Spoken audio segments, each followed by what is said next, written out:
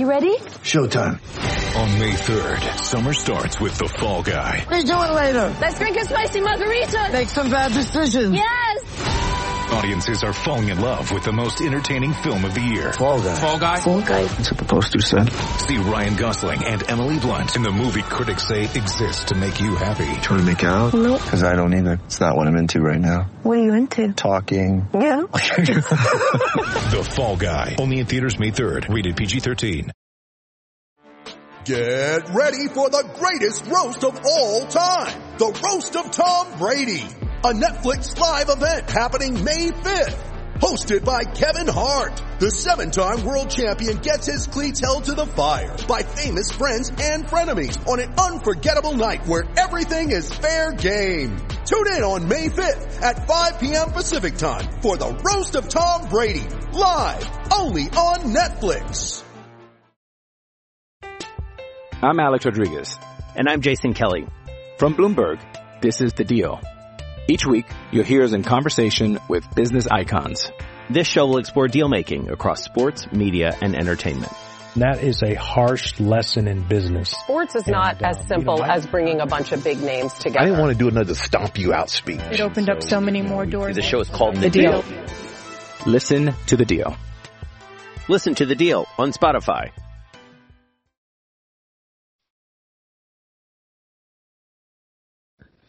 All right, folks, welcome back to the latest Mountain West Wire basketball podcast. Yeah, we're still here. We told you we weren't leaving for hoops. We will be, again, as I mentioned, Jeremy here, sporadically throughout the off season because when there's news, we'll get to it. But we're not doing news today. We're doing some fun stuff. We got myself. Andy's here as well. Say hello to people, Andy. Hello. Okay, perfect. Yeah, right on cue. Exactly. MWWire.com is our website. Twitter, Facebook, Instagram, when I get around to it and do a couple Instagram stories from sharing from other places. So check that out. But also, we have I should have put this on Twitter, Eli, but I did not. But our buddy Eli Bedker is joining us as well to talk. What are we talking about, Eli? Random proposal for basketball rules and grill you on a couple of Mountain West stuff? Yeah, of course. That's kind of how we do it, right? And we usually mix in some food takes in the past. At least that's traditionally what we've done, so I don't know if there's time for that, but we always seem to make it work somehow. We totally get into food stuff, but we'll get to later. So check out Eli. We could talk about Sonny because you put a nice tweet about do not fill plastic bags of gasoline because Sonny is hilarious. It's like one of my favorite shows. And I replied to you, haven't they done 2 gasoline-themed episodes over the 14 years? So I guess the first thing I have to disclose is I haven't seen the full, what'd you say, 14 seasons? I think I saw the season. They're going to be 18 seasons? They're working every year for 4 more seasons. Are we talking about It's Always Sunny in Philadelphia? Yeah. Of course, yeah. Okay, so yeah, there's definitely the one episode where Charlie's the wild card, right? And there's got like the buckets of gas in the back of the van. And the gang solves the gas crisis. Yeah, so that's the one I can think of. What's the other gas related? There was also the road trip one, but I don't remember gas being incorporated into that one so much. I just remember they had a couple episodes where they did basically a repeat of it almost. Kind of like, if you ever watched Psych, they actually did a word-for-word redo of one of their earlier season episodes. But Sonny's hilarious. Like, they mentioned the other day, like, hey, with 4 more seasons, what are we going to talk about? It's like, well, we got COVID and stuff, and that'll be hilarious. But, like, that show, like, instead of food take, we'll talk TV, but Sonny, have you seen it, Andy? I assume since you mentioned the Charlie stuff, you've seen a bunch of it? I saw a lot of the first, I don't know, like 5, 6, 7 seasons, something like that, but I didn't keep up with it really after that. So I kind of lost track with it and I haven't picked it back up. So I haven't seen much of the later stuff. Totally. But yeah, it's one of those shows. I mean, eventually I've binged just about everything else on the, streamable. So I got to get around to it sometime, I guess.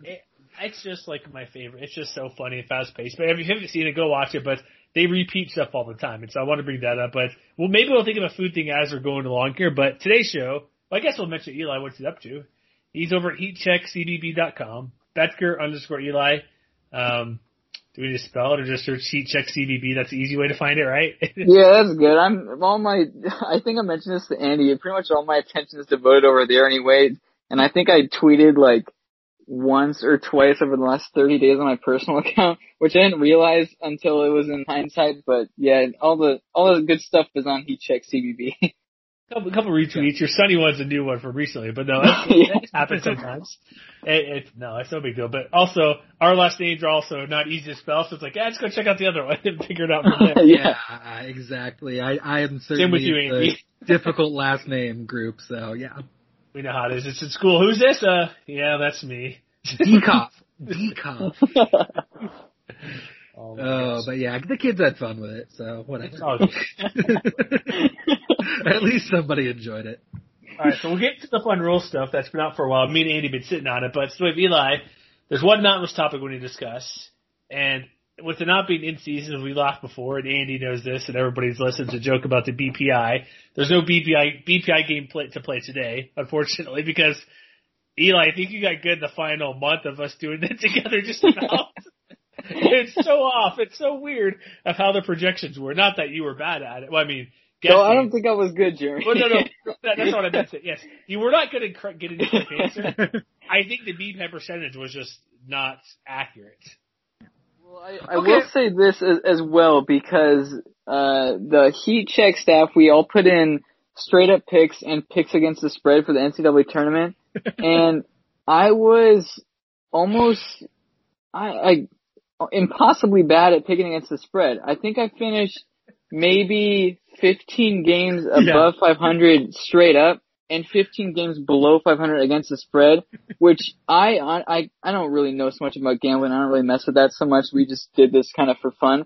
Yeah. I didn't really know that was possible. If you can correctly pick straight up 65% or 70% of the games, I just can't fathom only picking 30 to 35% against the spread. So I'm blaming BPI for this. I'm gonna blame BPI and say that they just kind of ruined my whole thought process when it comes to predicting games, and that's what I'm going to stick with on my story. Well, and it makes sense because Jeremy and I don't play the game as much. You know, we do the BPI game sometimes, but we don't do it quite as, all the times. And I did a lot better than you in those picks. So, I mean, my real bracket was garbage, but in those picks that we kept making round by round, I did pretty well. So, Yeah, you did. I will say one thing that's hilarious. There's this Twitter and Instagram account. I think I'll finally give them credit because I don't know what to make of it. I think it's Sharp Rank. Yeah, Sharp Rank. Because I do picks over at College Football News. So I did it for football throughout the season, college football, NCAA tournament stuff. I somehow, no kidding, was like their number one picker for like 3 months. Jeez. And they tagged me on Instagram, on Twitter. I'm like, what do I do? I'm like, honestly, what do I do with this information? Are people making money off my picks that, to be honest, sometimes I go through? Like, there's research we do. Then there's like, that's a gut feeling here. And my gut feeling apparently is pretty good. How did I realize I was doing that well? I made our buddy Josh lives in Colorado. I'm like, hey Josh, can you give me a couple bucks on these games? I'm actually picking pretty good for a while to do that. But they like tagged, I literally retweeted. I'm like, what do I do with this? Like, how do I make this possible? Do I need to go into making picks and whatnot? But I was like their top guy forever, and I'm like, cool. What do I do? I think any sane person, when it comes to this, I would like to think that when it's going well, it's kind of a mix of I probably know some things, but I'm also getting lucky. And when it's not going well, it's like, well, who cares? It's no big deal. I'll pick things back up. So I feel like it's either one or the other, depending on how you're doing. But it looks like you hit a strong run there. So you'll have to find a way to, I don't know. Again, there's so much on gambling sports Twitter I really just don't understand, and I'm just kind of fascinated by. Yeah. So maybe you can hop into some sort of like paywall picks where you're hyped up as some guru. I was. That's what they were doing. Number one guy. And I pulled up the account right now. They have only 239 followers still. Like I go to the website. You charge them each $1 though. That's $239 if you're I got like 10 times that about. Come on, 100 or whatever, like $3,000 or something on one of my accounts. It was just weird. I'm like, I'll make picks. Cool. I go to the website. It's like my name's on there. It's like, it's almost kind of like, not that they're stealing my stuff, but it's because it's out there on Twitter and CFN and everything. I'm like, I go to the website, I'm like, okay, it was just weird. It's like, I just brought up because of BPI. I think, and then I see the NFL schedule comes out. I see who it's Action Network puts together their odds for every game of the year. I'm like, holy crap. Like, even though we knew basically all the games and locations, we just didn't know when they're playing. It's just the weird thing, like 280 games now they're doing more. I'm like, I don't know, but all right, let's ask some actual basketball Mountain West stuff because we know how tangents work and we do them quite well, I think. So we do. I thought of a game, so it's going to replace the BPI real quick. This is going to be our way of testing Eli's Mountain West knowledge on the off season too. Oh boy. I've got the verbal commits page up, and just quick shout out to verbal commits and Brandon Goebel runs this, right? Yeah, pretty sure. Anyway, whoever's running this site, they're doing a fantastic work. I'm sure it's, more than one person, but just shout out to verbal commits for putting all this together and kind of giving everyone a chance to track all the transfers and everything that's going on, all the signings. But all right, Eli. Which Mountain West team has had the most players transfer out of their program? Oh, come on. That's easy. Is it easy? Is it easy? Should I guess and make a fool of myself? So, let's start with the thing that you think is the easiest, Jeremy, and we can start with which school has had the most players enter the portal at one point. Or UNLV. Rebels. Yeah. Okay, but how many? Okay, I was gonna say that for the record. Yes. Okay. That's a safe pick when it comes to this. All right. Now, which school has had the most players actually leave? Because entering the portal and transferring are two different things. I would say New Mexico. It's between them and the Rebels. I'm still gonna say UNLV. All right, let me just double check here. I don't want to be wrong. Now, of course, this is not 100% up to date, but it's pretty close. FYI. 1, 2, 3, 4, 5, 6, 7, and there's an 8th that's not marked on here. Okay, that's what I wanted to check. All right, so UNLV has 8 transfers out that have actually, committed somewhere else. Let's see here. New Mexico at the moment. What's that? Just got to count. I guess that's not what we're talking about, but the Swede. Sebastian Forsling. Well, so he wouldn't count for UNLV. Right. Yeah, all right. So New Mexico, we've got 1, 2, 3, 4 confirmed transfers, but that's it at the moment. So transfers out. So we could have some people coming back. We'll see. But it looks like it's UNLV, with a whopping 8. Jeez.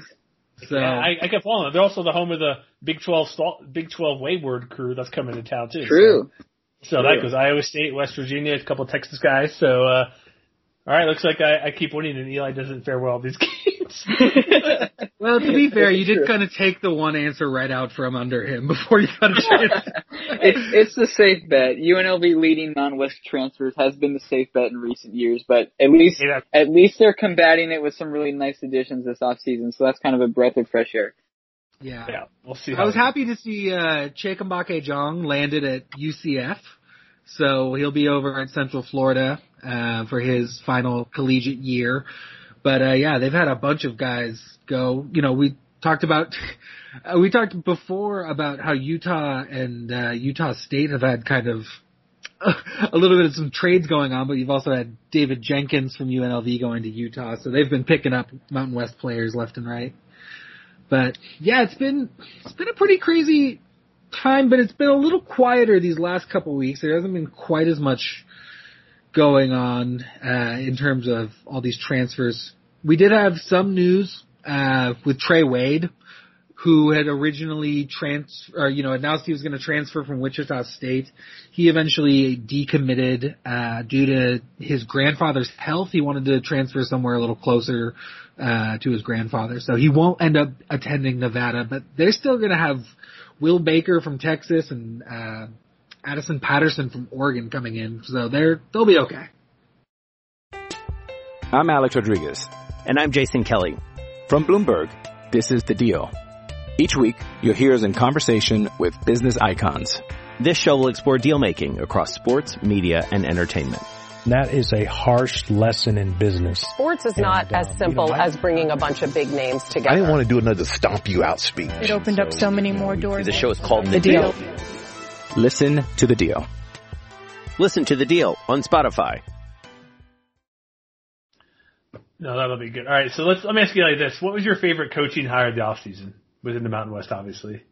Well, I think I genuinely like most of these. I thought some of them were a bit out of left field. Like I would have not have expected that Ryan Odom would have wound up with the Utah State job. I think geographically it's a little different, whether that means anything or not. I do think he's going to make that work, and I do think that Utah State is going to have a good deal of success in the JUCO market, and he's already off to a pretty good start.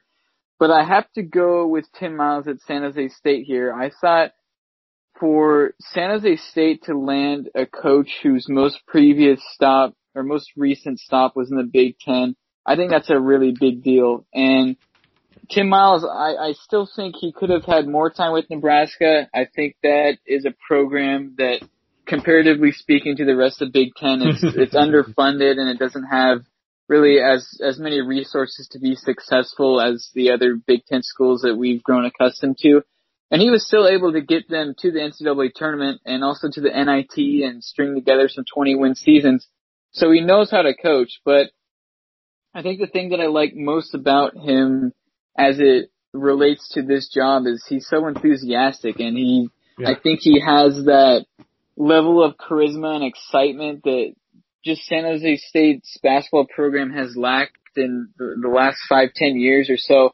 And I think that's a really big deal because there have been several really talented players that have come through the SJSU program. I don't think that talent has been the issue. I think it's more so roster continuity and chemistry, because when we look at San Jose State in recent years, they've had of course, Brandon Clark, who put up numbers that were basically exactly what Zion Williamson did and turned into a really solid NBA player. They've had, Noah Baumann, who transferred over to USC. He's still at the high major level. They've had guys transfer to Illinois State. They've had, Ryan Wellich, who transferred to Xavier. There have been a ton of really good players who have come to the program, been double-digit scorers, and then moved on to a high major spot. So you know that the talent's been there. And I just think the key now is for Tim Miles to really bring it all together and have that sort of connection. We know that San Jose State, it's a nice campus, it's a nice area, and there are some good things going within that program. But I really like that fit, and Tim Miles is just such an easy guy to root for with his enthusiasm. It just seems so easy to like. So I'm curious how quickly he can get it turned around. I think they can be a pretty competitive team sooner than later, so I'm excited to see what happens with that. I want to ask you a question about this. I brought this up and people gave me flack on Twitter. It depends how you want to read into the question, or how you ask it, because the expectations and the type of coach you could get going to San Jose State, I felt by far it was the best hire of all the offseason, because the overachieving coach who comes there, he led Nebraska, like you said, to NCAA tournaments. I think, 2 losing seasons, and Fred Hoiberg has won 14 games in 2 years, not very good. Compared to people like, what about Chris Beard to Texas? I'm like, well, Texas could get whoever they want regardless. We were talking about, me and Andy, San Jose State getting a JUCO guy in San Francisco area to be their head coach. And they landed Tim Miles. Like, I honestly think, and people said, oh, no, that's the case. Out of all the coaching hires, that was by far number one, the best hire of any school. Yeah, I don't even think that's really a hot take. I think in terms of the coach and his pedigree and what he's done compared to the pedigree of the program, what the program has done in recent years, I think that could very well prove to be the best coaching hire of the whole off season. But I mean, of course, it's going to be a challenge, and there are so many good programs in the Mountain West now, even though a lot of these programs are kind of in an ebb and flow type situation where you might be good for 2-3 years and then you might kind of sink back in the middle of the pack. There's still so much talent in the conference, but I remember probably 2-3 weeks before SJSU made this hire, and Tim Miles was still, he had his name floated around for the tons of high major jobs that had opened up, and for Tim Miles to go from being rumored to landing a high major job to then going to San Jose State, which is just decades removed from their most recent tournament appearance and several years removed from a winning season.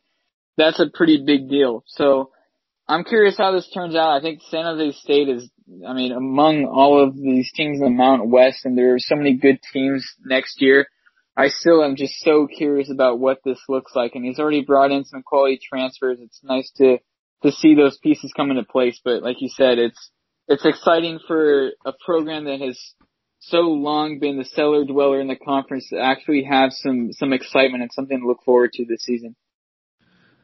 Yeah, I think just for my part too, I remember talking about this with each of you separately about this hire, and it was kind of a pessimistic view on what San Jose State could get.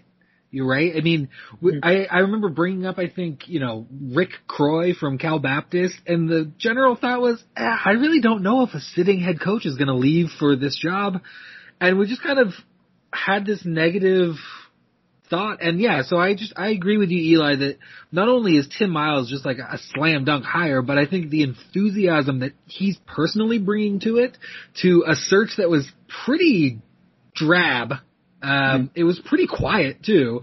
I think that's very cool and very, very good, for the program. I think it's interesting too that he was definitely up for 2 other openings in the Mountain West, or at least rumored to be up for them, in the New Mexico jobs and the Utah State job. And for him to still end up landing in the conference, at kind of the unexpected spot I love it personally, because I'm a fan of Coach Miles, and just kind of his brand, his enthusiasm. I think it's fun. I think it brings a lot to the table in terms of just an entertaining product for me to watch personally. I like it, but I grew up with, a coach like Mike Riley. Familiar with Mike Riley, the old Oregon State and Nebraska football head coach, and for a time San Diego Chargers. That didn't really work out. But just, the nice guy head coach. I love it. So I think Tim Miles brings a fun, unique energy to the table. So I'm excited about the hire too. No, it's good. All right, let's move, I think we're good. We've talked about this. Let's get to the fun stuff. Not that this isn't fun to talk about Sonny and all random coaches in the Mountain West and everything here. College basketball rules. CBS put this, we saw this a while ago from Matt Norlander. He put a post together about a couple days ago, it looks like, but it was like a couple weeks ago or maybe a month ago, these rule changes are coming out of the pipeline. Let me ask you first, Eli, is there any, not getting into these rule proposals, is there a current rule in college basketball that you like, it's dumb, it's stupid, that it needs to go away with, that's like currently going on? Like something Yeah, I think the very first one that comes to mind is the alternating possessions for jump balls. I don't like that one. I like alternating possessions for the first and second half. I think that makes sense based on who wins the tip. But jump ball alternating possession, like you can take.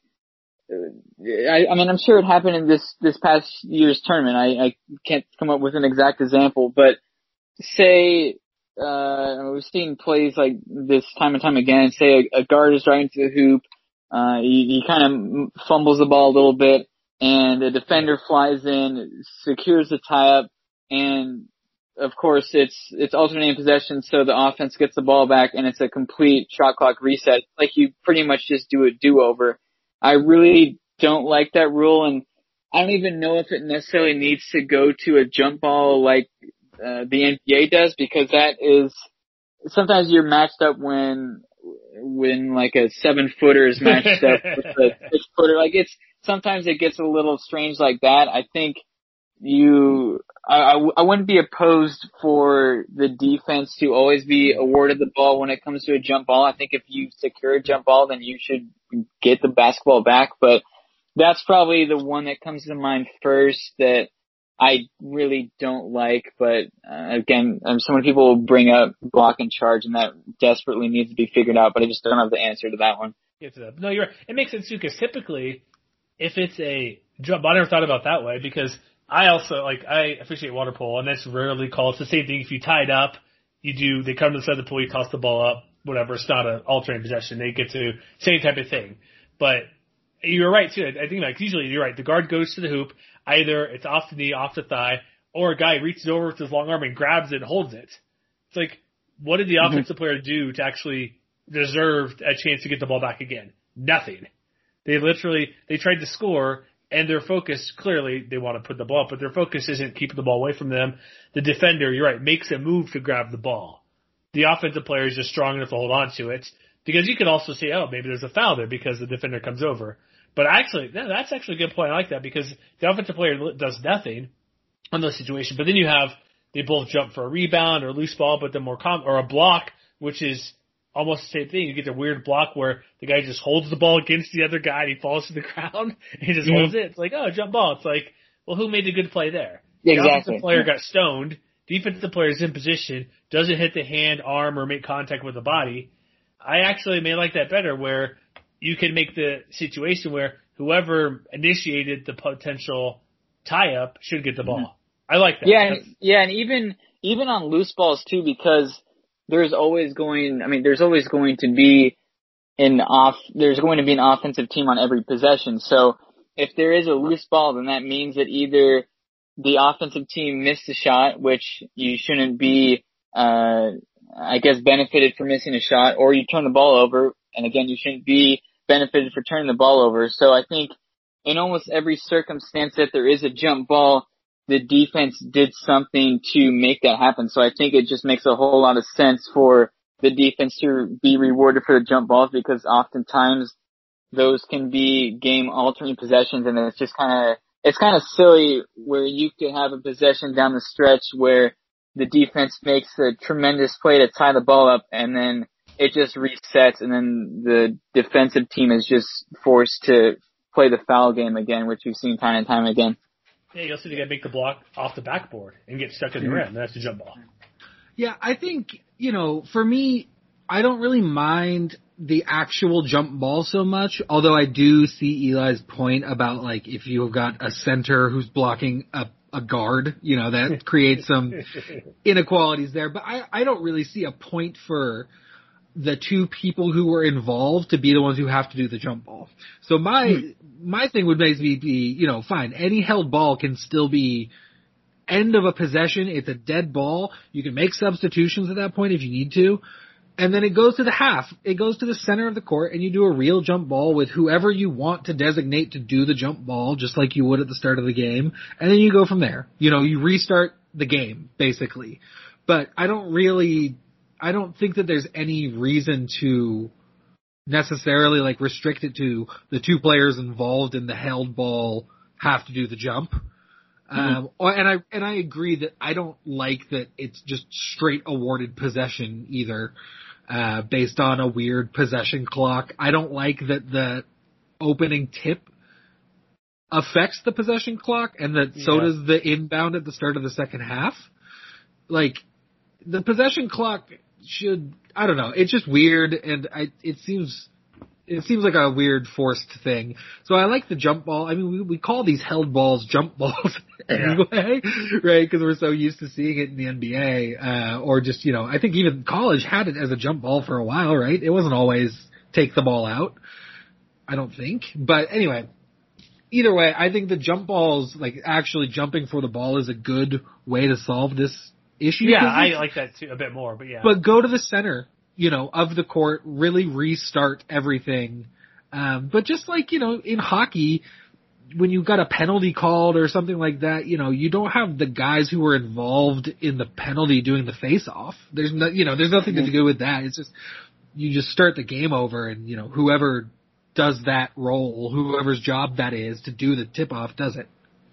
So, also, yeah, you make a good point there. It's but also go back to Eli's point, if you make the good defensive play, the ball's that you're freaking out of the court. If you do like what the NBA does, you make a great defensive play, you're already stuck on your defensive side anyways. And so it's if you go that route, you're still also reward the offense for literally doing nothing or being out of control. So that's a good one to get into.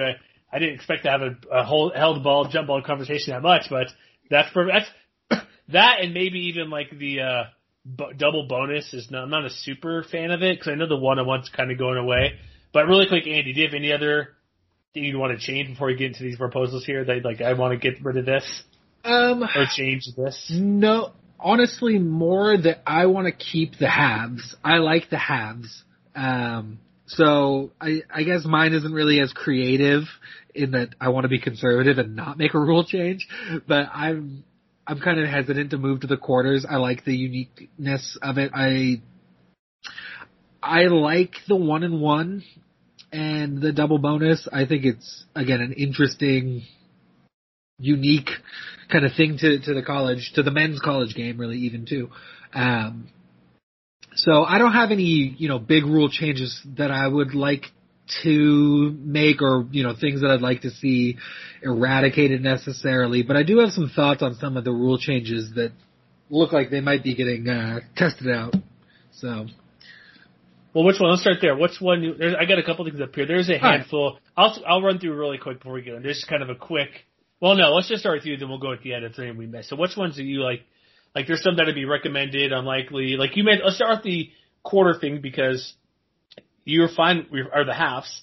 Do you want to start with that one where the foul thing, which would be kind of confusing if they stick to the halves? I think the halves one is definitely the most.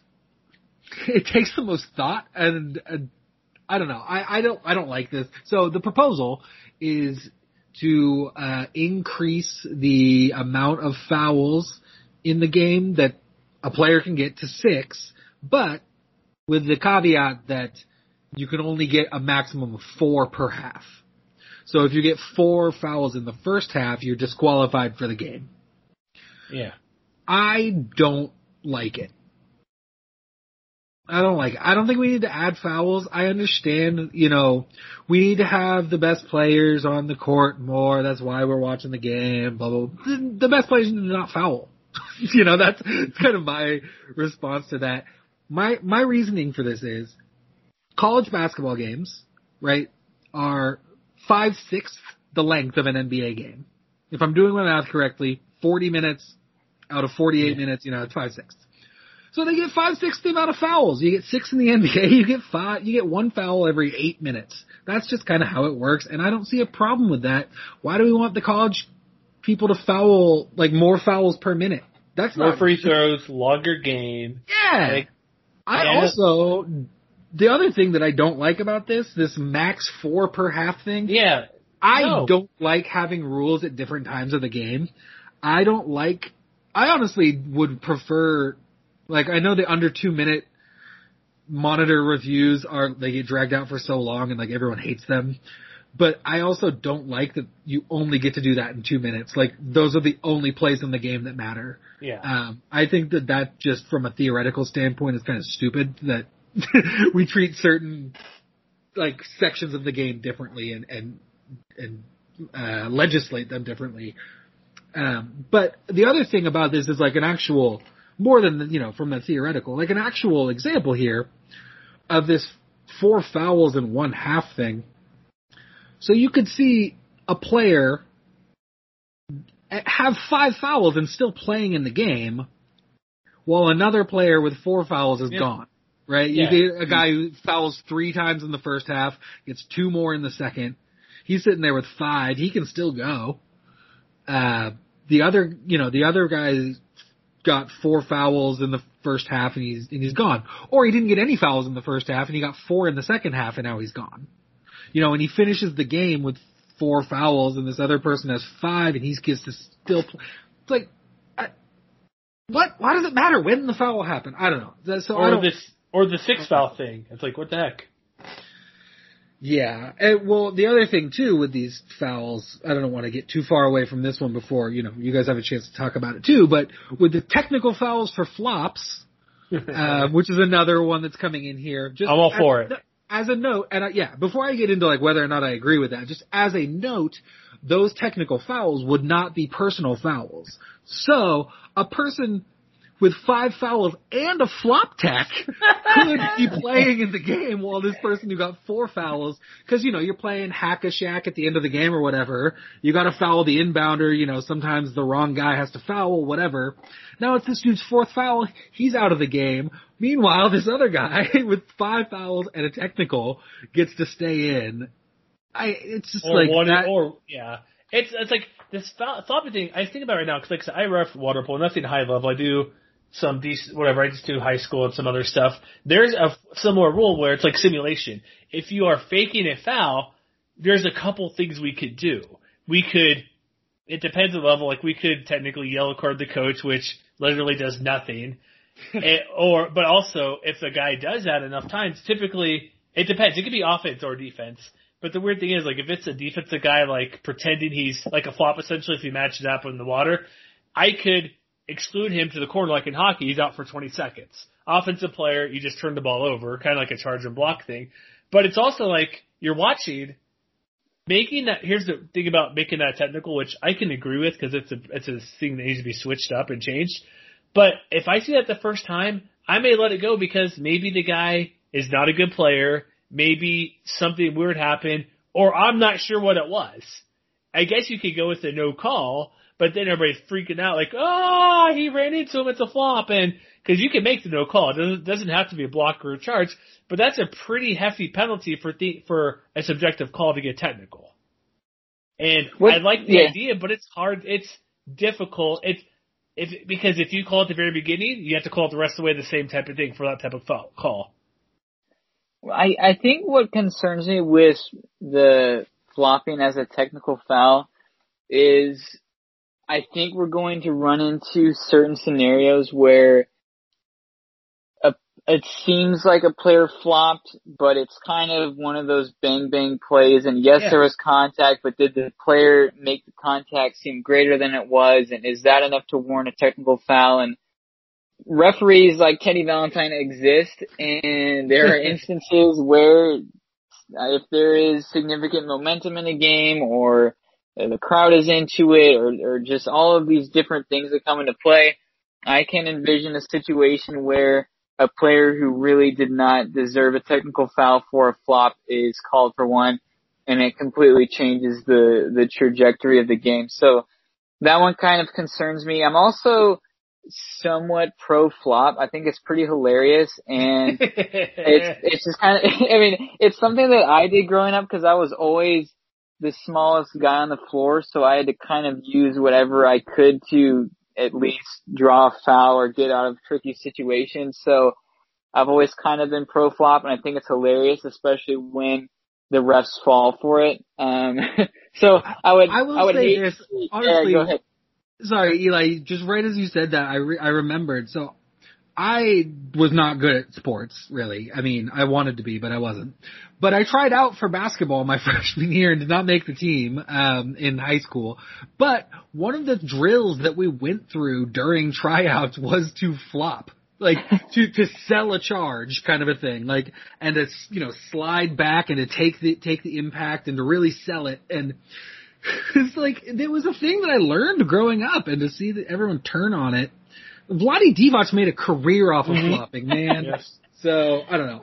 I'm also pro flop. So I just wanted to jump in. I will say this too. It also brings back the 2 minutes of the game. What happens if it's at minute 8:22 in the first half? You can't review that. And because also guys there's a million scenarios like a guy could slip. A guy could be just taking a step backwards because he's trying to get in defensive position. He's doing the backpedaling, just kind of like you mentioned, the momentum. He tries to stop.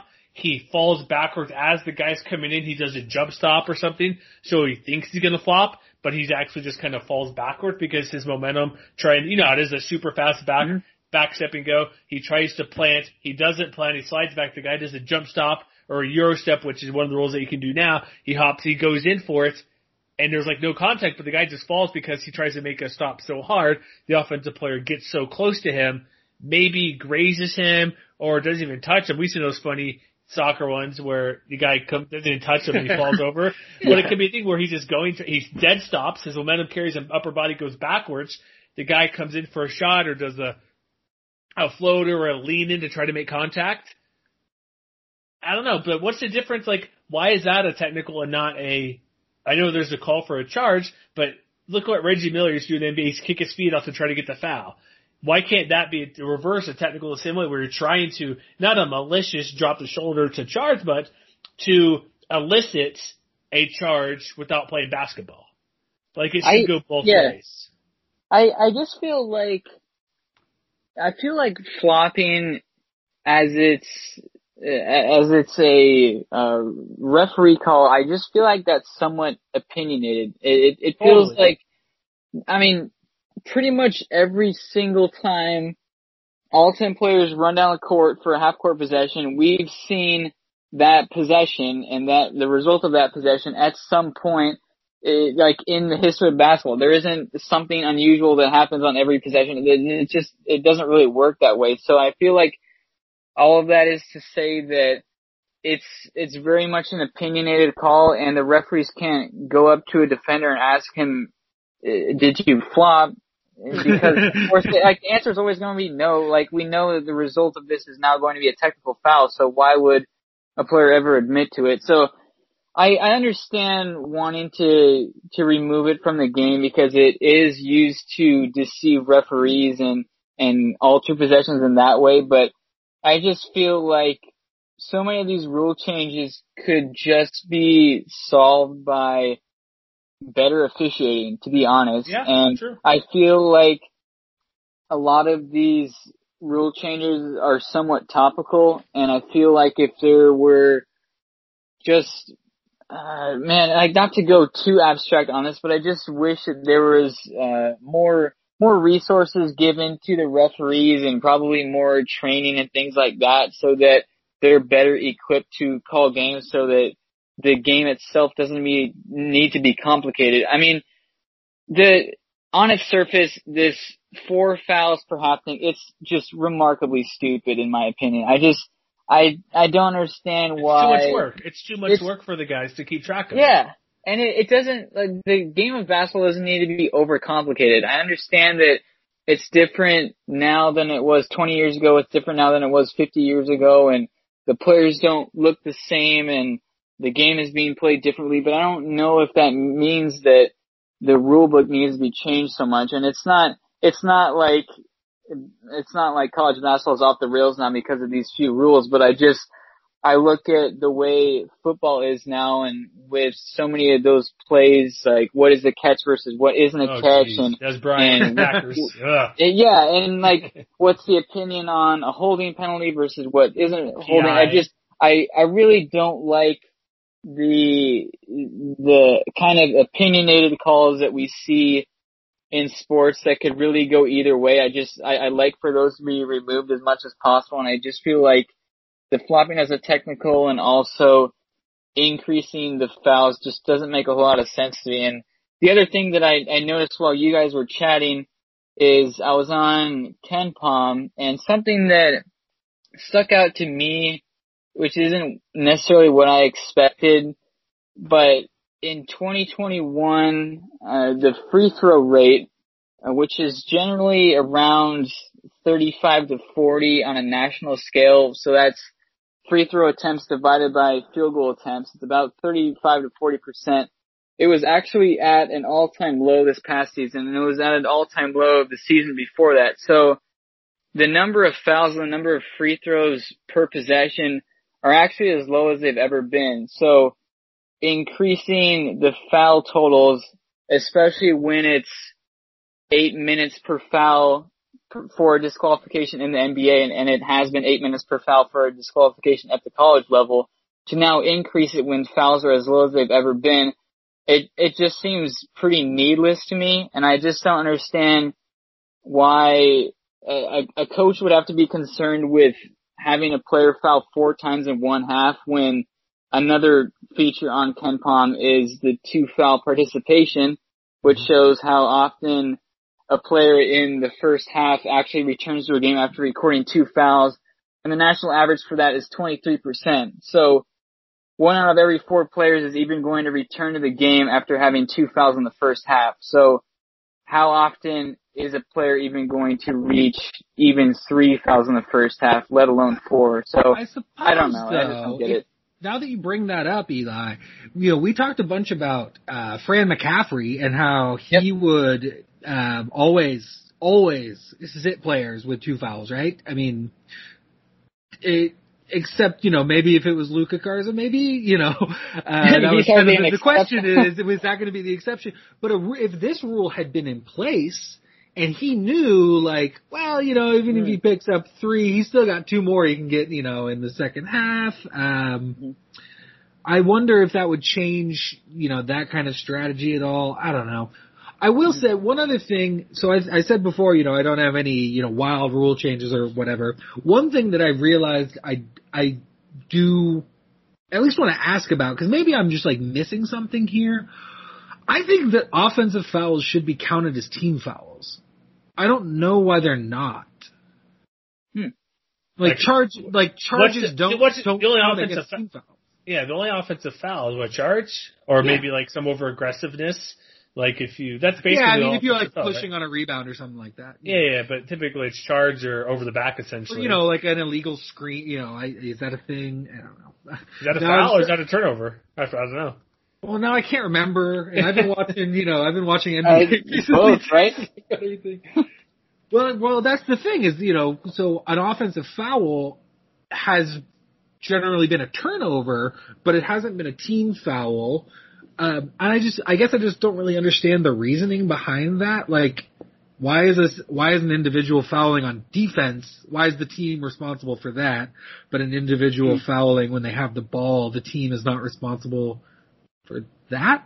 I don't know. It feels like there's something I'm missing or just that's something that hasn't been addressed. But here's what it is. Just FYI for everybody. Okay. Illegal screen with no contact, not a foul. Contact, a foul. Okay.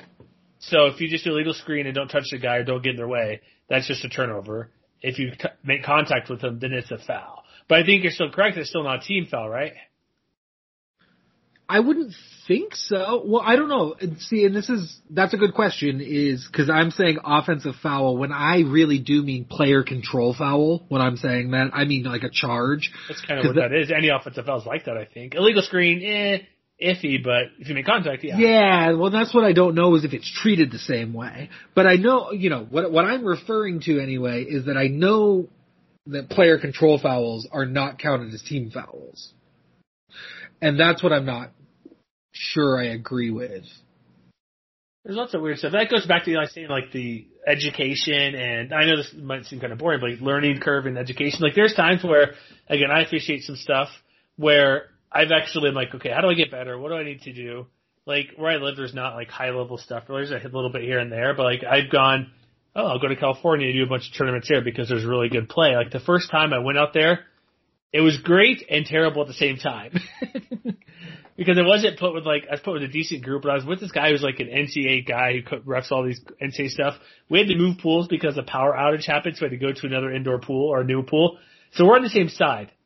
And here's one way, if you're ever getting into, this is basically just life advice, everybody. Normally you're on the opposite side of the pool, so unless you have a headset, which we usually don't, you just maybe talk in between quarters, you walk around. But we're on the same side because the way the pool was set up. Every time. Hey, did you see this? Did you do that? Why didn't you do this? So I'm like, dude, shut up. Quit telling me stuff every 5 seconds. I get it. It actually helped me the next day when I'm like, okay, he's not here harping on me, so I'm not going to make some dumb call or just have him step over me because we're on the same side.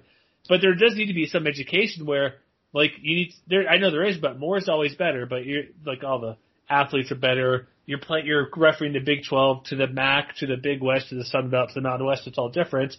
But it needs to be better. But a couple of things I want to get back to. We'll go on some more fun stuff here. Why can't there be some sort of warding on like flops for charges, essentially? Like, why can't there be? Because when I do little kid stuff, it's kind of funny, but this makes sense. For like little kids like under 12, under 10, when I ref water polo, if there's a foul at a certain point on the pool, like outside, like 6 meters, you can shoot it right away. But not if you're under 12, or there's some zone defensive rule. So if that happens, like, okay, we'll grab the ball from the side, like, hey guys, you can't do this again, or it's a penalty, you go to the corner for a turnover. Why can't there be something like that where you actually see a pattern and then you call something? Like, yeah, you may get away with it once or twice, but everybody can get away with it once or twice. Well, that's what's in place now, right? I mean, that's what they're moving away from is the flop warnings, right? I don't know. I just think that's kind of, because what if it's unintentional? I don't know. It's like, you can tell if they're doing it on purpose after once or twice. Yeah, I don't know. Or just like, if you really think that somebody's doing something really bad and egregiously and they are ruining the spirit of the game, then give them a technical for an unsportsmanlike or whatever, whatever the equivalent of that is. Can we give yellow and red cards in basketball? Come on, just do that. Sure. Yeah, there we go. I'm fine with that. 100%. I'm fine with that. What are I think one other thing that needs to be mentioned here is the hack-a-shack type play style is so infrequent these days that it's completely noteworthy when it actually happens. And I can't even honestly tell you the last time something like this did happen, because at the college level, it's not like there is one single player, especially a big man, who always has to be on the floor and the defense can just rely on fouling him and sending him to the line. I think coaches are savvy enough now that they know how to avoid that or keep the ball out of his hands or things like that. I mean, it feels a little outlandish to say, but I just think the foul limit itself is kind of silly, because a lot of these players, I mean, how often do we see a player who is actually acting completely reckless as to just rack up foul after foul, or is trying to get kicked out of the game, or all of these things that these rules are in place for, which are never actually applied as the rule defines. Like, we don't run into a situation where a player loses his mind and then commits 5 fouls on 5 possessions. A coach would bench him after the first foul, right? Like, that just isn't something that happens. So I don't know if I like it so much, but I will say, in addition to this, just one other thing is something that I have never wrapped my head around is the definition of an intentional foul, especially as it relates to the end of the game. Because, I mean, Jeremy, you know this, and Andy knows this as well as anyone. When a team is trailing at the end of the game, every single foul is intentional to extend the game. Yeah, exactly. And we're still seeing time and time again where a team is trying to run out a fast break to go up 5 or go up 6 or what have you. And there's a foul at midcourt, and that's called as intentional, and then the game is effectively over. I just don't understand the difference between that as an intentional foul versus the intentional fouls that we know are intentional at the end of the game. That one just has never made any sense to me. I've never seen that defined. I would say this, again, I'll go back to my water polo stuff, so hopefully make it clear to people understand. I had a game a couple weeks ago, a month ago, just some high school kids, and sometimes it scores out of hand, and the coach is like, hey, go foul them to get excluded so you go to the corner to work on something. Like, hey, we'll get our person excluded, we'll work on our man-down defense for 35 seconds. I could tell, we'll call it right away, but there's one girl who did it where they go hard for the foul, like we call the foul. They go through, it's like going through the body on basketball. Think of somebody taking a shot, like a 3-point shot, you hack their elbow or their arm just because you're doing it on purpose, but you're right, it's not intent to hurt. But then they follow through and like push them or tackle them, or they jump so they're in air. So not only do they hit the arm, they go through and almost tackle them, essentially, those type of plays. So in my situation, this girl was way over the top. She pushed the person in the water. Her hips and butt come in the air. So her 2 hands, I'm like, no. There's 40 seconds to game, but they're done for the whole game. I think intentional foul should be kind of like that, where I could tell what it was, they're out, but it's more intentional to almost injure them, where it's not a traditional foul. Like if I'm going to go, and it's hard to define, like if I'm going to grab the jersey, that should be an intentional foul. If I go up next to somebody and do a basketball move to foul, that shouldn't be an intentional foul. I think if you're preventing something from easily happening, that's intentional, because if they're in a fast break, like I say, they'll pull and grab the jersey. They'll do whatever they can to make the contact, because I'd rather them take 2 free throws instead of an easy layup. Those type of things should be more intentional than, I'm fouling at midcourt, where, to me, an easy way to put intentional foul should be something where a likely score is going to happen. Mm-hmm. That would make the most sense. Like it's a layup, or it's an over-aggressive foul shooting a 3-pointer. Likely or not, but you're wide open and the guy comes over and almost tackles you or pushes you or something. Or does the 2-handed shove we see a lot. Like, that's an intentional foul, clearly. A basketball we need penalty shots is what it sounds like. We need yellow cards, red cards, and penalty shots. And bring it to my room, right? I call penalty shots, like, here's the thing, like, if it's a newish rule, if all you can do in the water is if if it's like a fast break 1-on-1 you versus the goalie, the only thing the defender can do is hit the ball or their wrist. Anything else, boom, I call a penalty. That's what the rule is. So if it's like a probable shot or I don't care. We don't know if it's going in for basketball because it's different from a big goal like soccer or hockey or water polo. But if it's a likely shot or getting a very good look, like that should be intentional foul or like aggressiveness. It's like if I'm going to foul, because we all know they're going to foul. You're up 3 or you're up whatever it is. You're up 3. You're going to up 3 or excuse me, you're down 3. You're going to foul right away. That should be an intentional foul, but it's never called an intentional foul because you're fouling on purpose to not let them get a shot off to tie it. And isn't that one of the rules too? Isn't that one of the things in there where it's like you can award some sort of, I maybe missed it, but the free throw when you're down 3 and you foul them, isn't there something like that? Oh, that was one of, so when at the start of this, you had mentioned that Matt Norlander put out a bunch of the proposed like potential things that might get discussed. And I think that was in there was that, you know, at the end of a game or within the final 2 minutes or something like that, you could elect to take the ball out of bounds instead of shooting free throws. That's right here. Allow offense. I thought there's something more specific about being up or down 3. Allow offensive teams to decline free throws in the final 2 minutes and overtimes. I would love for this to happen because, again, I'll go back to my thing really quick. It's like college. I did this in college when I played. You could. It's now on every level. If it's an intentional foul. Again, we go back to, it's a couple different things we want to discuss, how you're fouling, what you're fouling. If there's a penalty awarded, any penalty, you can just take the ball and set up at half court.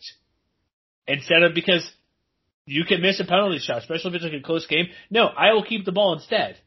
Right. Right. I would love to adopt because that would, again, it does give the offense more of an advantage, but I would love for, okay, you're going to foul me? Fine, you get the foul, and I get the ball. You foul me again, I get the ball, I'm fouled. You know what I mean? Like, you're wasting, I know that could prolong games a bit, but usually that's done when there's, under a shot clock left, under 35 seconds. Do you guys, I think this would be a brilliant thing to put into the game. Maybe I'd go a minute instead of 2 minutes, but I think this would be a fascinating rule to do and change end of possession and make end of games much more exciting. I mean, just as long as you don't suggest Elam ending, because if you suggest Elam ending, we are going to have problems. I wouldn't mind trying it here and there. Why not? Just to see how it goes. I don't know. I've never been a fan of that one, but I mean, I do like your proposal. And one other thing that randomly came to mind while you were discussing this was, I don't know if it could ever be intertwined into basketball at all for a play that actually counts for something, but one of the extremely minor things that I always find just small bits of entertainment in is when there is a foul called and a player, even after the whistle, goes up and takes a shot, and there's always a defender around the basket who leaps and tries to bat the shot away, even though the play is dead. And I just feel like something like that, if there is... Tee him up. I mean, even... Go ahead. No, technical, man. If you go up and do that, why not? You're messing with the game. Like, it's game. Fun. It's fun, and I feel like if there was a bang bang call or if there's a jump ball or something like that, it would be fun if both teams could just select who they wanted to shoot and defend. Like, could you imagine? I remember that Duke UCF game always sticks out to me because you have Taco Fall, you have John Wilson, RJ Barrett. Could you imagine if there's a significant play and you have like Taco Fall shooting a 3-pointer and Duke's 6'1" guard like trying to bat the shot down? It probably wouldn't lead to anything, but it would be just absolutely just mind-blowing entertainment to me. Well, see, if we turned overtime into just a series of like one-on-ones, you know, with penalty shots, basically, then hey, maybe you'd end up in a situation like that. Basically, basketball needs to be soccer at this point. Yeah, I think we've turned basketball into soccer, which is great. My little girl, I see like a year ago, I'm like, hey, name some basketball players. She knows Michael Jordan, she's 11. Michael Jordan. Never seen him play though, but everybody knows Michael Jordan, LeBron James, and Taco Fall. Yeah, that's all you need, really. She wrote a letter, drew pictures, and I keep forgetting to mail it to the Boston Celtics about Taco Fall. Just mail it to Jeff Goodman. He's like right in there with all the Celtics people, right? So there you go. I'll send it to Goodman. I'll get his address over there. We did the last declined free throw. I think that would be brilliant. Is there anything else that's serious when you get to, like, they want to get rid of the 10-second backcourt rule, whatever? So Jeremy, I think you might be looking at so more recently, they actually went ahead with some of these. So they've decided that they're going to go forward. So on May 7th, so on Friday, they actually made recommendations for which ones of these they wanted to go forth with. So let's go with that, yeah. So the foul structure thing is in there though. And so is the flop technical. Now the other ones that made it are so using technology at the bench. Fine, do it. Yeah, it's like what's the argument against it? I guess that if not every school, so the idea here. No, don't tell me if schools can't get a freaking tablet for a couple $100. Fair, but hold on, just one second. Just to explain the rule to people who may not know it. The technology rule here is the committee is proposing to allow the transmission of live statistics to the bench area for coaching purposes. Also will support an experimental rule to allow teams to view live video and preloaded video on the bench during conference games only, should the conference submit a waiver to experiment with the rule. Yeah, so this is where the equality in like technology comes into play. Like, you don't want to say, yeah, everyone can do this, and what's then the password at the pit, guys? Dr. Paul Weir, I need to write my password. Well, exactly. Give me the good one. Hey, if you're like Utah or Dixie State, I don't know. I'm trying to find a small school. Hey, I can't Dixie think of one State, off the side. I was there recently. I know Dixie State. It's not a small school. Their facility there for their swimming and stuff is top notch, so don't knock this. I know. I was trying to knock it down. I was there a month ago. It was awesome. So you're taking a MEAC school, or hey, you're playing a Division II or dunk on an HBCU school. I'm dunking on the schools that generally seem to have the most issues with financial. Chicago State, fine. We'll go with Chicago State. So let's say Chicago. It's a Chicago State. Poor Chicago State. And the WAC, by the way. Who, by the way, is trying to get into the MEAC now. I've heard. No. Yeah, that's where they want to try to land. Anyway, so I think the idea is that a school, you don't want one school to be able to have all this technology at their fingertips and the other school can't have it. Mm-hmm. But I don't know, it seems fine. So what Tad Boyle said here is every conference is probably at a different stage in their commitment to technology. So I don't know what that means, but I think this is one of those like, I have a feeling this one will go through. Technology's not going away, so I just want to see Roy Williams with a tablet. I'm bummed that we're never going to see that. Yeah, well, maybe he'll be an assistant coach at UNLV.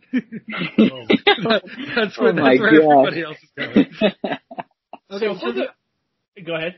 Oh, I was going to say there's another rule, but if you wanted to talk about more about this, no, one thing I thought of with the foul thing, it's convoluted. Obviously, wouldn't this be a decent proposal if you go to overtime, you get a sixth foul? Wouldn't that be more in line with like the foul? I like that. I don't mind that. I wonder though, the one question I have, if you're fouled out, you're done. You can't come back in. Okay. Well, there we go. That's the question. Because you already fouled out in the time allowed it, so I knew that was coming. So I think if you're eligible, here's the thing: you have to be eligible to be in the game.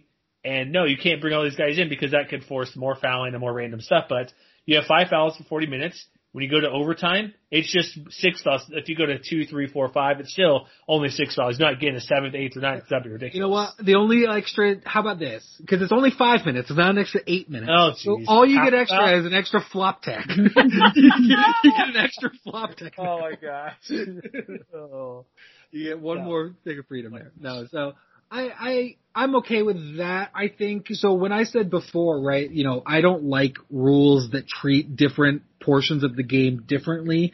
Overtime is a section of the game where I'm willing to make some concessions in terms of, I'm not trying to put a runner on second or anything, but exactly. But I'm okay with the rules for overtime being slightly different than the rules for the rest of the regular game. It's dividing the pieces of each half up into the final 2 minutes. I'm not a huge fan of that in general, but for overtime, yeah, I don't have a guttural hatred for adding a sixth foul in overtime for eligible players. It's more strategy because I think it slows the game down. If you know a guy's going to foul you, it makes it literally impossible for your offense to make a play. And so I think you should have that option of I'll take free throws or the ball. But if you're down 3, you're always going to take the ball. I don't know. I get your point where it's different times of game, but I mean, I only selfishly like that you have to shoot the free throws because it leads to a lot of crazy endings.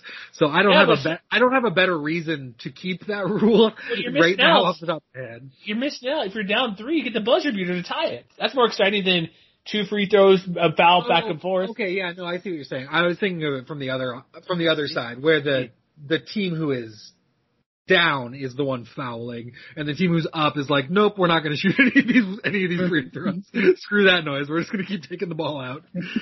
One other one I want to bring up I do love is the timeouts taken over media timeouts. That would speed the game up quite a bit. I like that a lot. So I don't know. Yes, that's another new one here is that, yeah, exactly. That timeouts called at, team timeouts called at a regularly scheduled media timeout time, they can just overlap and you don't have to have 2 separate timeouts. Yeah, I'm 100% for that. It looks like if it's within 2 minutes, because here, quoted, on the proposal, coach calls the timeout at the 18-minute mark, he'll serve as the under 16. So I guess it's within 2 minutes, that will count? I'm guessing? That's not really clear. Because it also says if either team calls the timeout under the 16-minute mark, he'll serve as the under 12. So is that any timeout between the 4 minutes? That's kind of...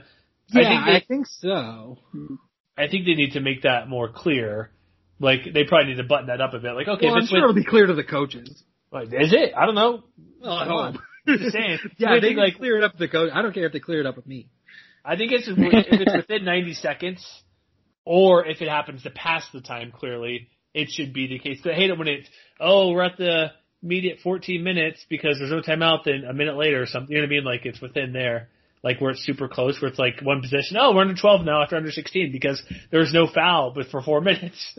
Well, as long as they're not, stacking up extra commercial breaks on it, I'm fine. Honestly, so the thought that I had when I saw this was, what I would like to see is that I don't care, we can keep those media timeouts as they were, but I want any team timeout, I want the camera to stay on the court.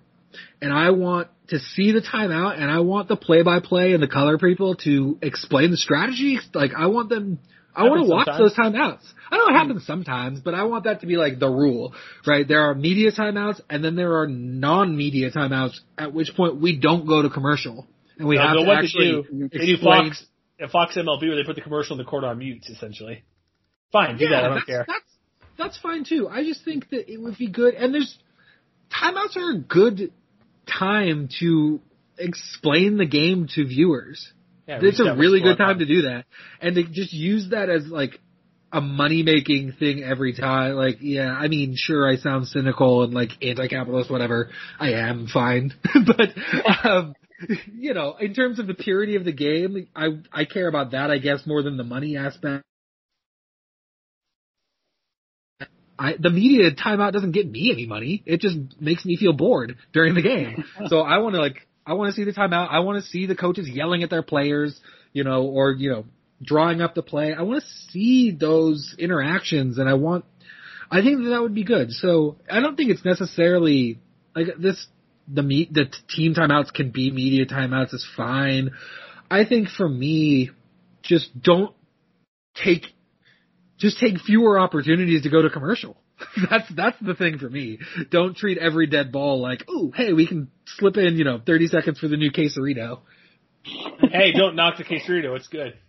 Well, I've heard, other things, so maybe I need to see more commercials for it. Oh my gosh. No. What it is, my 13-year-old loves to go Taco Bell every other day, and so I will get it occasionally, and I actually appreciate it. Okay, well, I'm sorry I called out the quesarito. I keep picking on things you like. I get your I'm point. like, dude, the Dixie State, the quesarito.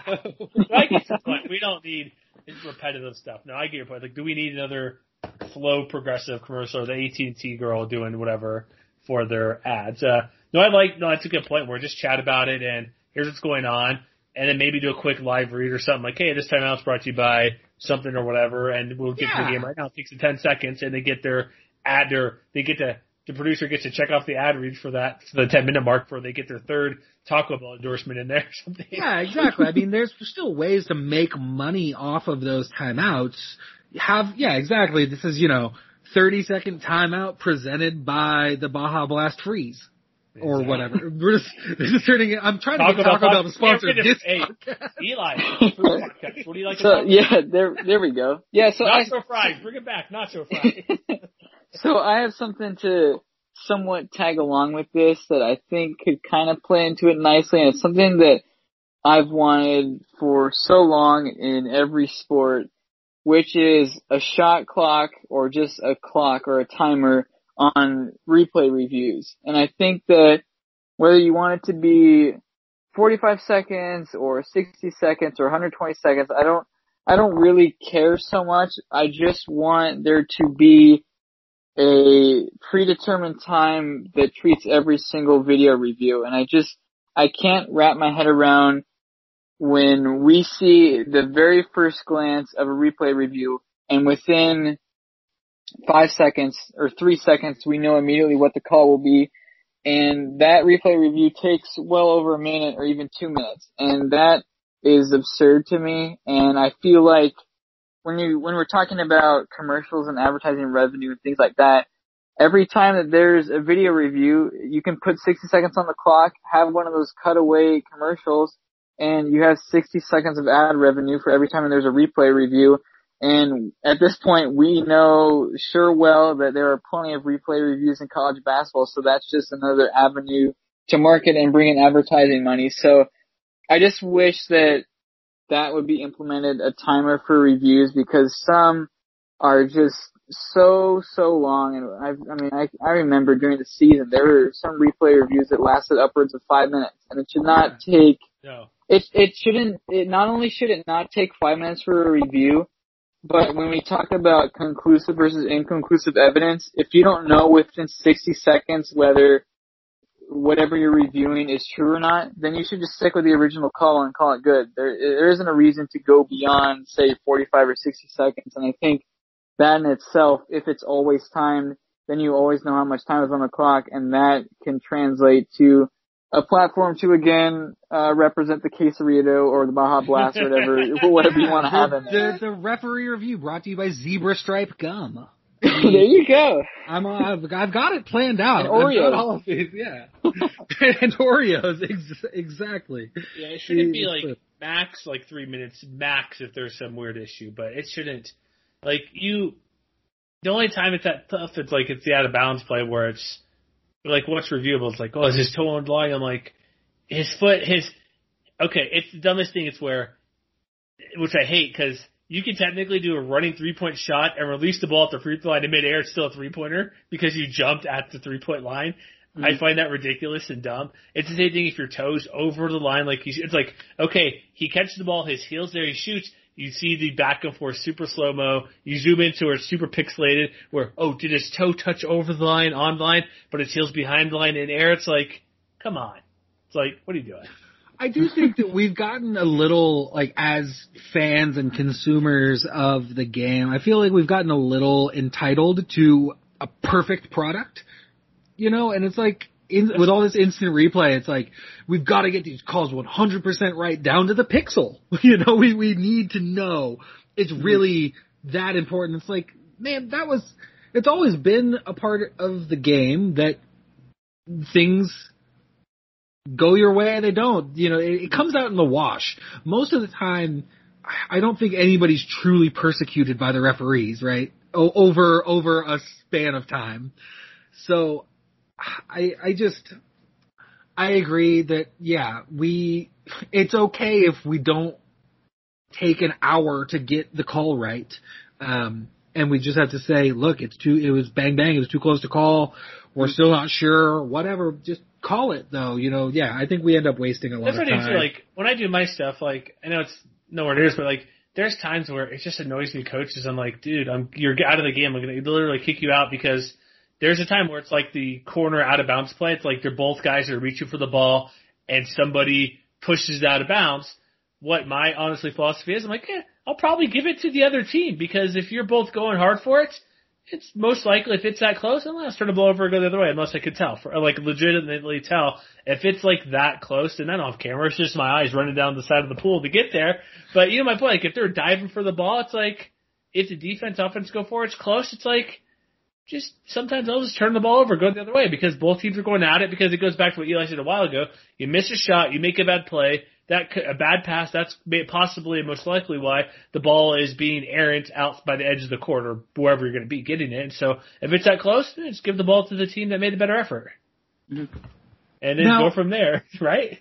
I agree. I think that judgment calls are a fine thing to be in the game, and I think that should be one of the there's an idealist point of view here a little bit, but it would be great to have referees who were, chosen because their judgment's really good, right? We're not just taking anybody off the street, but we train people to have pretty good judgment in these situations. We can trust them to get it right enough of the time that it doesn't matter and we don't need to ruin the game by trying to make sure every pixel is seen. Yep. So, yeah.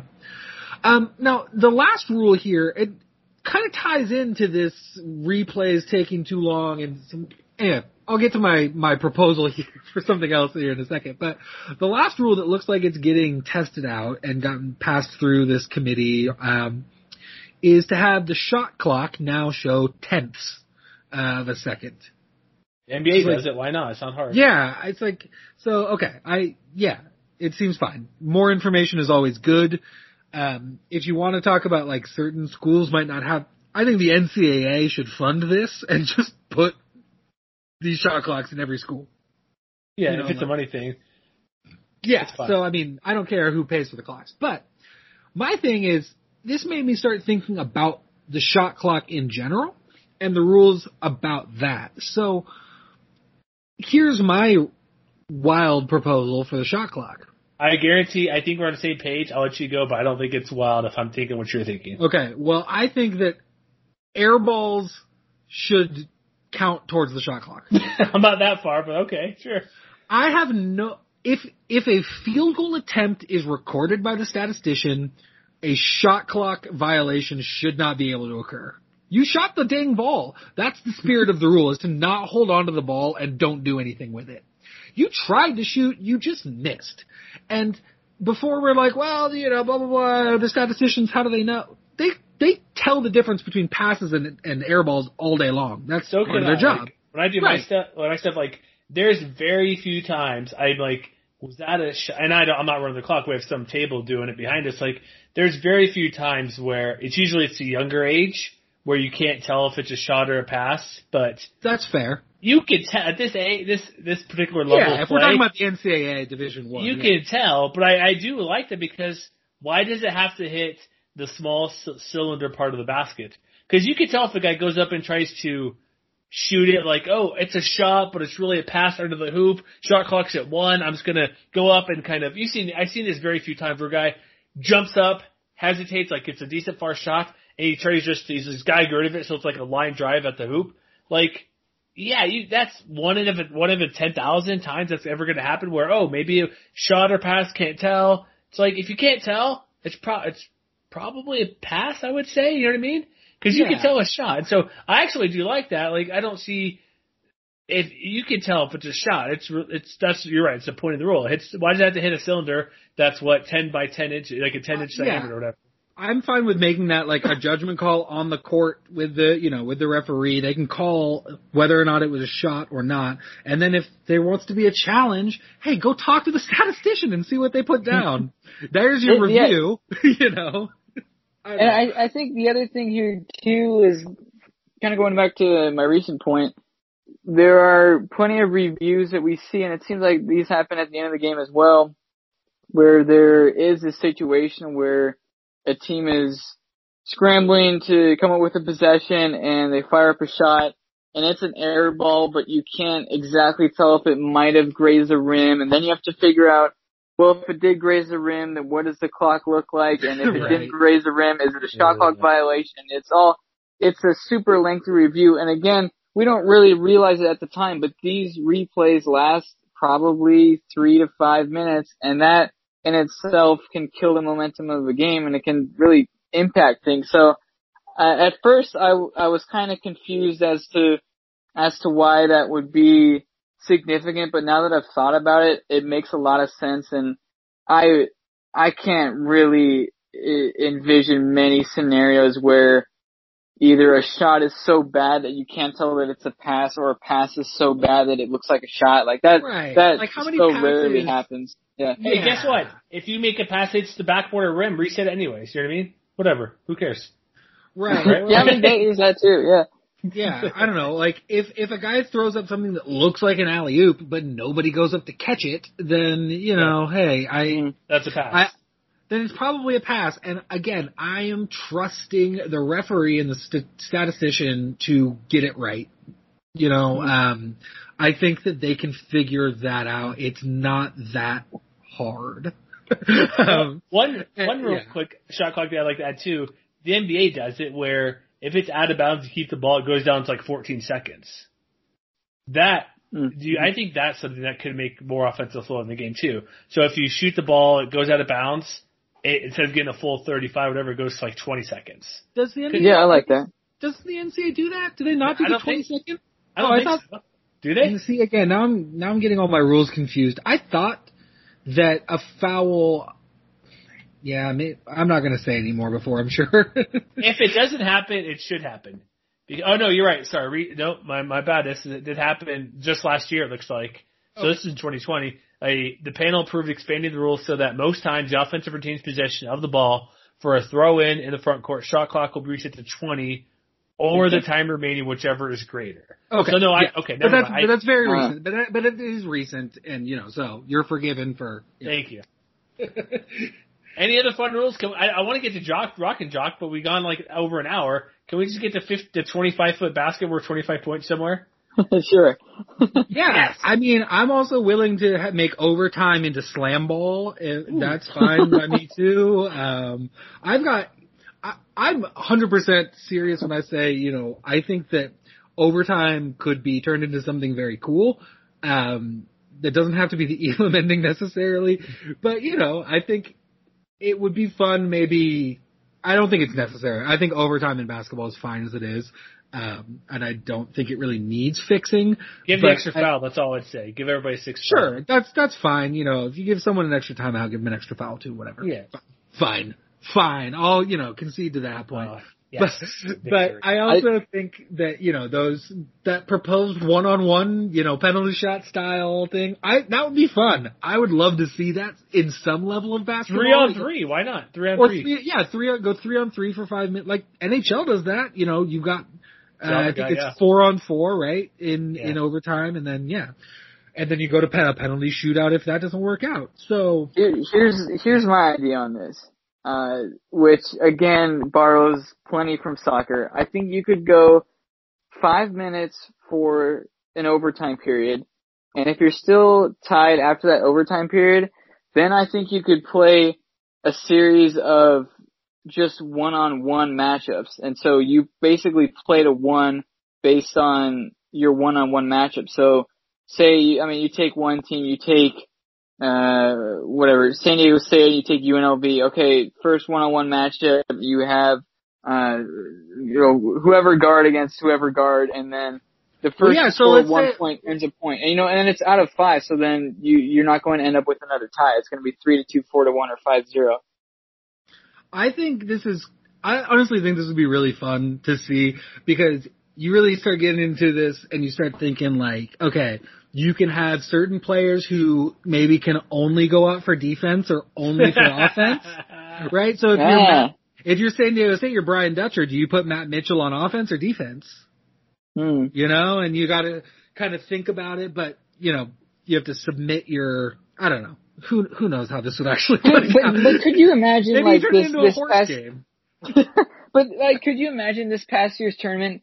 We could have had Johnny Juzang, Jalen Suggs 1-on-1 to go to the national championship game. Like that's freaking amazing. That would be so much fun to watch. It's so high stakes, right? And just like, just like penalty kicks, if you keep scoring, the other team gets a chance to match it, and you keep going until, the other team can't match it, or, whatever, right? I think it would be really fun. I don't want it at this level of the game necessarily, but now that you say that about, Jalen Suggs and Johnny Juzang, I'm like, I really do want that at this level of the game. So I have one last idea before we wrap it up, because we've gone way too long. So it's been fun and crazy, just weird off-season stuff. Okay, overtime. Yeah, you tied. Okay. I like the one-on-one option. Why don't we just do sudden death after that? First goal wins. Golden goal, like soccer. You want more soccer stuff? Ooh, First bucket wins. I honestly, so this used to be a thing. So when we would play basketball, like, with friends or with my family or whatever, that would be a thing that, that's how we would do overtimes is, okay, next point wins. Right? So I'm fine with that too. Or first to three, so it can't be a 2-point shot. Yeah, sure. So it's not Elam ending Eli, but it's something a little unique and weird. Yeah, no, I like that. I like that. That'd be cool. No, I'm all for the Eli ending, not the Elam. Yes. Oh man, going straight to get that hashtag going, Jeremy. That's right. We got Eli ending now. We have the Road Bows that was actually put in the official New Mexico Lobo media guide, despite the guy spelling Matt Kennerly's name wrong completely. We still got the hashtag Road Bows going on last year. Oh, so we got all that, but I think we're good. We've done, seriously, almost 90 minutes. Why not? It's the off season. Who cares? An important 90 minutes.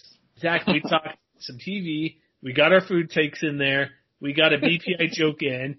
We had some fun with random rules and going through it. So it's weird. This stuff is fun. I actually sometimes like this stuff more than the games because there's no right or wrong answer technically. Like if I want to do extra foul in overtime, that's what my opinion would be. If I want to allow golden goal, golden bucket after whatever, you want to do the any shots or reset, which is fair. The golden bucket brought to you by Golden Corral. It's right there. Oh, come on.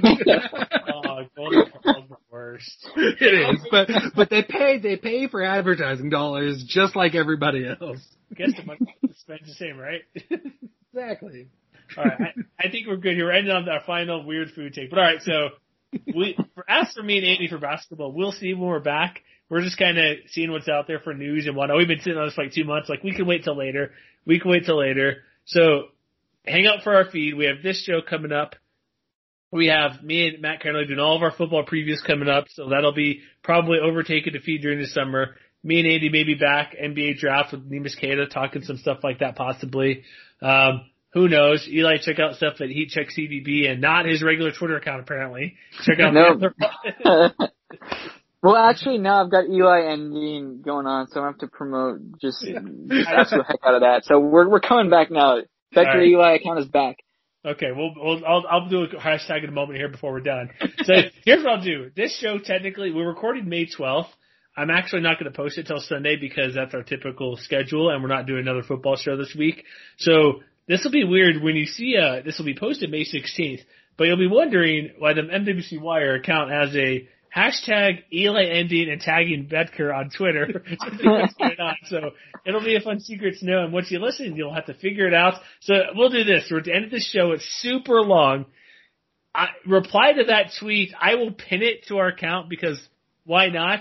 If you listen to it, just say thanks for whatever. Just reply that you listened to the very end because that's what we're doing today because it's the off season for everything. It's summertime just about. So we'll be back next time. Subscribe wherever you get the podcast, MWWire.com, where you can find all of our random stuff. And yeah, we'll see you down the road. And again, hashtag Eli ending.